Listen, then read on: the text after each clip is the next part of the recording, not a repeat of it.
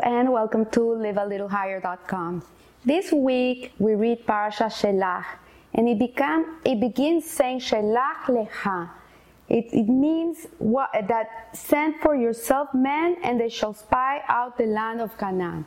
So this week it's a very disturbing parasha. It's the one that sets the course for us for 40 more years, and till today we're still paying for this.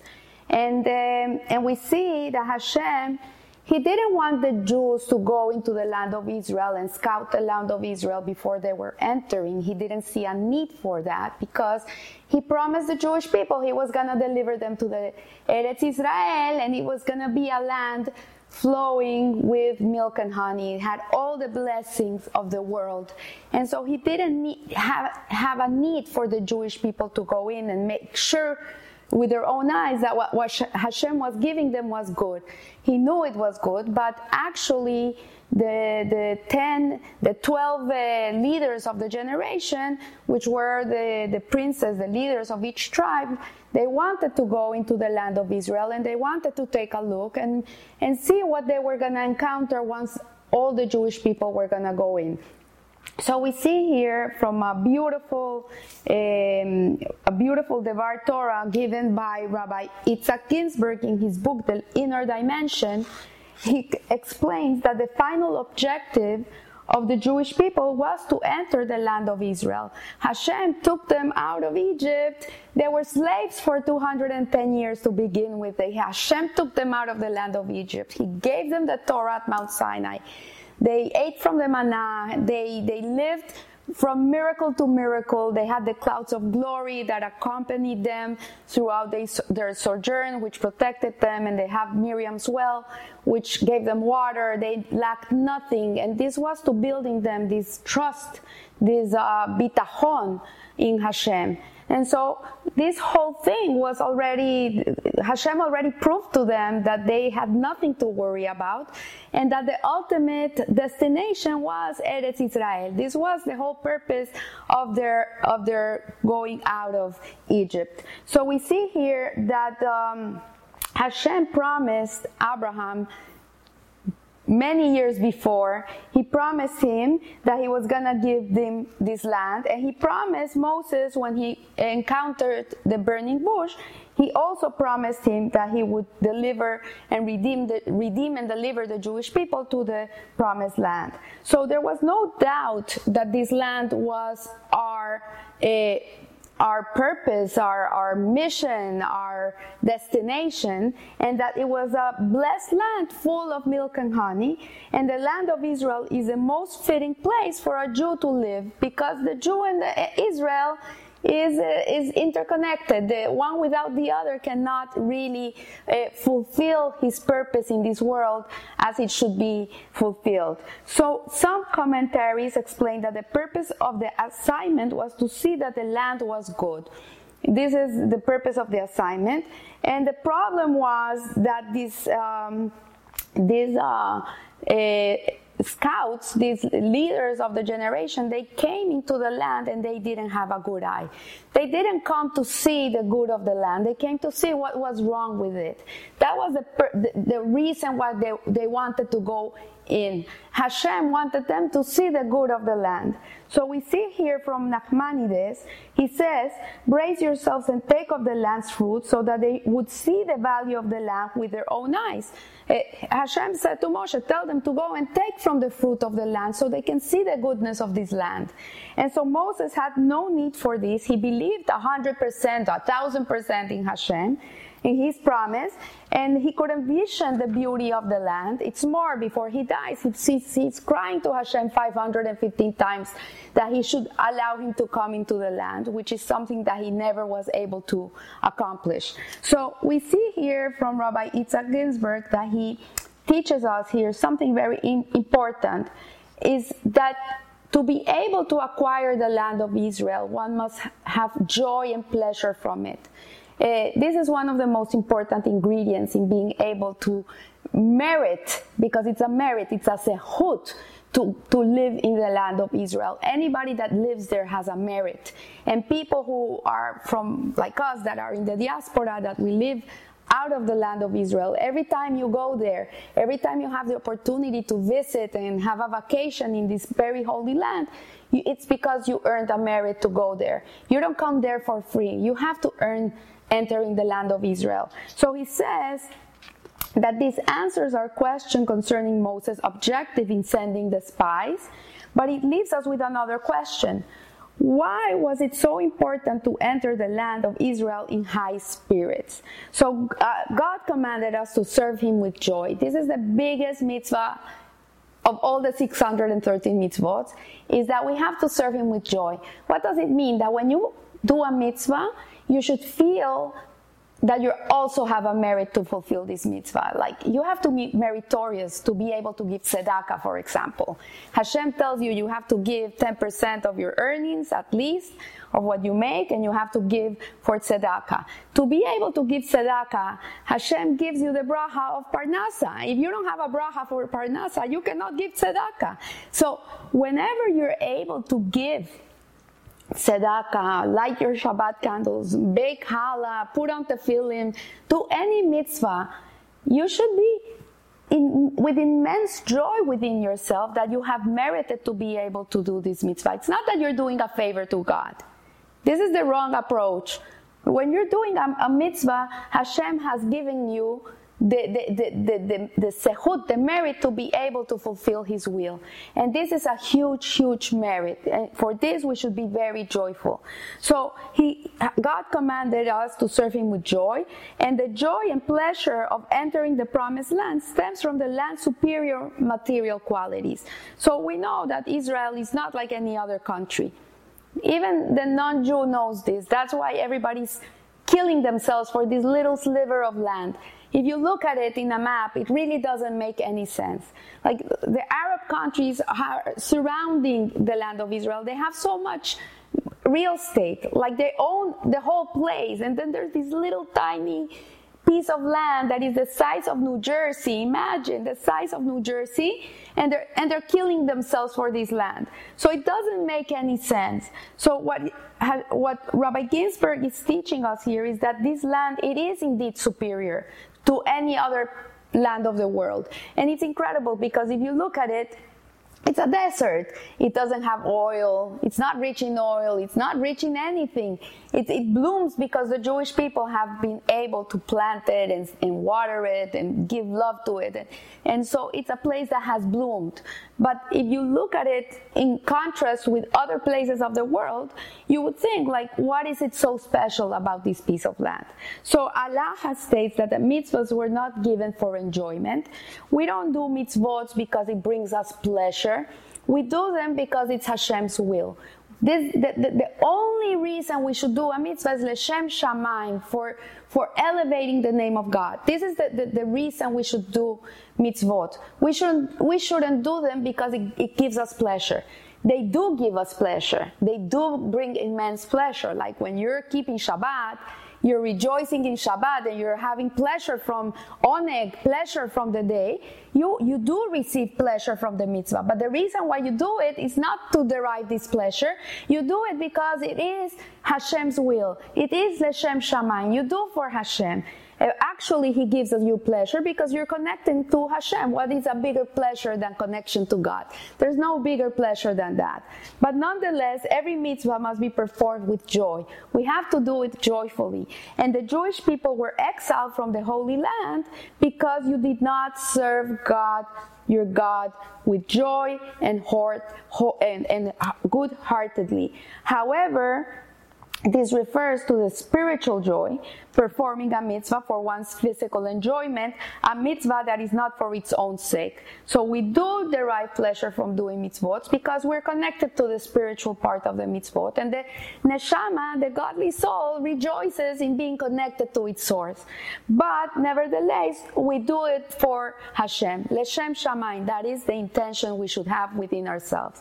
So yet, settling the land of Israel is unlike any other mitzvah. It is a mitzvah to settle the land of Israel, but we have to do it joyfully.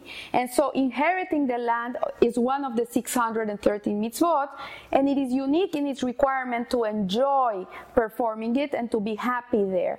Like a Jew has to be happy in Israel. Even if 4,500 rockets are falling on top of their heads, they have to be joyful. And you know what? No wonder that Israel has the per capita, it's one of the happiest countries in the world. People are really happy there. No matter what goes around, terrorism, maybe it's not the most affluent people in Israel, but nevertheless, people live with joy. People are really joyful there. And so this apparent in the first commandment to the first Jew, to Adam, who Hashem said, go to Abraham, the first Jew was Abraham, where God said to him, Lech lecha, go to yourself from your land. So to the land that I will show you. Lech lecha, go there, leave your father's house, leave all your security, all your what you think is your comfort, and go to a place I'm gonna show you. Imagine, who would do this? I tell you, leave your house, like, go with me, I'll take you somewhere else, I'll show you where. And so it says here, Rashi explains, go for yourself, for your own pleasure and benefit. And there is a similarity between the beginning of the Torah portion of Lech Lecha, where Hashem is commanding Abraham to go to himself, and the opening verse of Shelach Lecha, send for yourself. So one illustration of the difference between the mitzvah to inherit the land of Israel and other mitzvot is manifest in the words of Maimonides, where he says, he does not enumerate inheriting the land as one of the 613 mitzvot. Nonetheless, his code of laws refer to loving the land and cherishing it. The greatest sages would kiss the borders of the land and Israel and kiss its stones and roll in its dust, as it says, because your servants desire its stones and they favor its dust. It is natural for a Jew to love the Holy Land and enjoy being there. I remember a story of one of the Satmar Rebbes that he used to buy first-class ticket to go to the land of Israel, to go to Eretz Israel. He would sit in the first seat in the plane. Why? Because he wanted to be the first one in the plane to touch land. And when he would leave the land of Israel, he would buy the last seat in the plane, the one that's right next to the bathrooms, because he wanted to be the last Jew in that plane to leave Israel. This is the kavanah, this is the intention a Jew should have when he comes to the land of Israel and when he leaves the land of Israel. So we see here that to understand the difference between a regular mitzvah and settling the land of Israel is that we can meditate on the difference between mitzvah observance and Torah study. So when you do a mitzvah, you do L'Shem Shemaim. The intention is for the sake of heaven. But when you study Torah, you're one with God. The Torah is encompassing you and you're encompassing the Torah. The Torah is the will of Hashem. It's His wisdom. It's encapsulated in this holy scroll, or when you learn it from the Chumash. And so one commentary on the Shulchan Aruch states that if Reuben forbade Shimon to enjoy using his book, Shimon is forbidden to study Torah from his book. So when you learn Torah, you have to be joyful. There's no bigger joy than learning Torah. When sometimes I have a horrible headache, or I'm not feeling well, or I'm tired, and I do that extra push and I have a class with someone and I sit and we learn Torah, and suddenly everything disappears. I don't have a headache anymore, I'm not tired anymore, I'm full of energy. Learning Torah is like the most intimate relationship you can have with Hashem. It's like kissing each other, like something like that. And it is like that because it's your soul. Your soul is vibrating in the right vibration. It is one with Hashem. So it says here that this point is beautifully explained by Rabbi Abraham Borsnitstein, who was a great Hasidic rabbi in the mid-1800s and early 1900s, and he said, the principal part of the mitzvah of Torah study is that he should be joyful and happy. If he enjoys the study, the words of the Torah are absorbed into his blood, and since he enjoys Torah study, he clings to the Torah.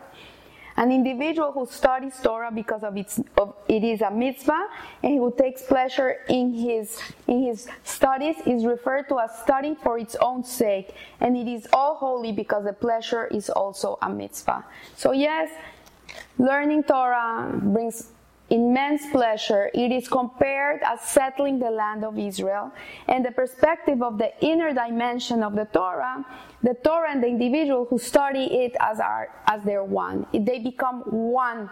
The wisdom of the Torah is encompassed by the student's mind, and simultaneously the student's mind is encompassed by the wisdom of the Torah. This is a teaching from the Tanya, from the Alter Rebbe, Rabbi Shneur Zalman of Yali. So the joy of studying Torah is an integral part of the mitzvah. And the same is true concerning the mitzvah of settling the land of Israel. The Holy Land is a material gift that God gave us to eat from its fruit and to be satisfied with its goodness. This is the mitzvah of the land of Israel. If we are not happy there, the land is going to take us out. It's going to... as it says in the Torah, it's going to vomit us if we're not happy living in this place. So the Torah is our life, without which we would be like fish out of water. We wouldn't be able to breathe. And the land of Israel is the land of life, is what gives us life, gives us meaning, gives us purpose, gives us a destination that we have to come and conquer. So it says here, while performing a mitzvah, we put aside our personal pleasure and benefit because we're doing it Leshem Shemaim. However, when we enter the land of Israel, this does require personal involvement. We have to do our job. We have to do our part. We should cherish and relish the pleasant taste of the land of Israel, which is flowing with milk and honey. And here lies the danger of arrogance. This is where we have to be very, very careful. And this is where the spies lacked. This was the true problem that they had when they came into the land of Israel, which made us go backwards 40 years, and we had to stay in the desert 40 more years till that generation died, and then the new generation of Jews that were born in the desert were meritorious to go into the land of Israel. And the problem was that they were arrogant. And so they said, my power and the strength of my hands has made me all this success. When a person feels that he has made himself, he becomes arrogant. And that's how they came into this land. They felt like, let me see if this is good enough for me. Let me see if I can come and live in this place. And so it says here that they experienced the land as a land that consumes its inhabitants. They came in, and they felt that the land was consuming its inhabitants. What happened? Hashem made a miracle. He created a plague, and people were dying. So when they came in, they were busy burying the dead, and they would not be looking at these weird people that came to scout the land. That's why he did it. And instead of seeing this, instead of seeing, oh, look how Hashem runs the world, they didn't see the Hashgacha Pratis, the divine interference. Instead, they saw, oh, this land devours its inhabitants. It makes them, it kills them. And then they said, and we felt like grasshoppers in comparison to the giants. The people there were huge, and they felt like they were tiny. So the problem that they encountered was a problem of self-esteem. Really, arrogance, the root of arrogance is lack of self-esteem. That's the real problem. So these spies, they felt that they were not going to be able to do it. They were not going to be able to conquer this land. They forgot that Hashem had their back. They didn't have the right bitachon. They didn't have trust in Hashem.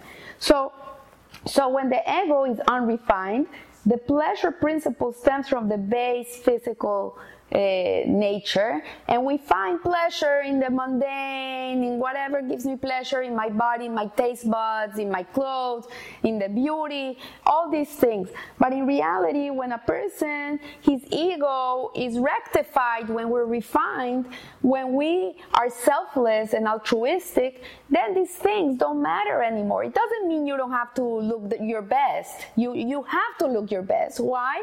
Not for other people, for Hashem. because you are a representation of God in this world. You have to look your best. So it's like when you're a lawyer and you're gonna go to the court, you have to wear your best suit, your best tie. You're representing your client.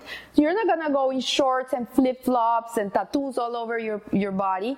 You're gonna dress and you're gonna look like a dignified lawyer because you're representing a client. The same way we're representing Hashem in this world. We're His shluchim here. We're here to bring holiness to the world. So when we're here working for God, we have to look our best. But this is a holy pursuit. This is not a mundane pursuit. So Rashi states that Yeshua and Caleb, these two other spies that went in, that were leaders of their tribes, did not participate in carrying the food because they were afraid that their egos would interfere. They were very careful to go with a good eye, to see the good of the land. The first thing they did was go to Hebron and pray in the cave of Machpelah, where the forefathers are buried, Abraham, Isaac, and Yaakov. And they prayed and they asked Hashem to please let them see the good of the land, see the good, to be able to enjoy what is in this place. And they came out with a good report. But the other spies, they came with a horrible report. And what did they do? They came out and they made people get very scared. This is like the fake news that we have today in the news, that we open a newspaper and we're full of lies and makes people nervous and scared and frantic and anxious, right? And most of it is not even true. And this is what they did. They came out with this horrible report that there's giants and their fruit are giant. They came with a giant fruit, this huge fruit, and they were like grasshoppers in their eyes, and it's a land that eats its inhabitants, and the people started to cry and cry and cry and cry. And Hashem said to them, if you're crying for no reason, I'm going to give you a reason to cry. And this is why we had the destructions of the temples. This is why till today we're crying, because we haven't rectified this. We have to learn to see the good, to see the good of the world, to see the good. Only look at the good. If you look at the good, that's all you're going to see. You're not going to be, and it doesn't mean you have to live in denial. It means look at the good. The glass can be half empty or half full. You decide how it looks. So train yourself to look at the glass as half full. So Rabbi Menachem Mendel Schneerson, the Lubavitcher Rebbe, explained that the origin of the sin of the spies was that they did not concede to Moses' opinion. And Moses was the most humblest man in the world. There has never been someone so humble as him. He was the humblest of all mankind. And as we read in the previous parasha, he lived in total self-effacement to God. Had the 10 spies like Yoshua and Caleb selflessly yielded to Moses and to Hashem to go into the land and bring a good report, see the good of the land. That was the whole purpose, for them to come happy. We enjoyed it. We had never tasted such sweet fruit. We had never seen such a beautiful place. This is what they had to come, so they would infuse the people with joy before they entered the land, and pleasure. And so he said, had they yielded to Moshe and God, they would have sense, pleasure, and immense joy. To be able to have joy in life and pleasure, and I mean pleasure is the pleasure of being connected to Hashem, the real pleasure, you have to be able to want to connect to that. You have to be able to see it. But if you're only complaining about what's wrong and you're not seeing what is right, then you will never be able to connect to the real pleasure. You will never be able to experience true pleasure. So it says here, today the sin of the spies remains unrectified. To inherit the land of Israel, and I think it's such in point, this parasha, with all that has been going on in Israel in the past weeks.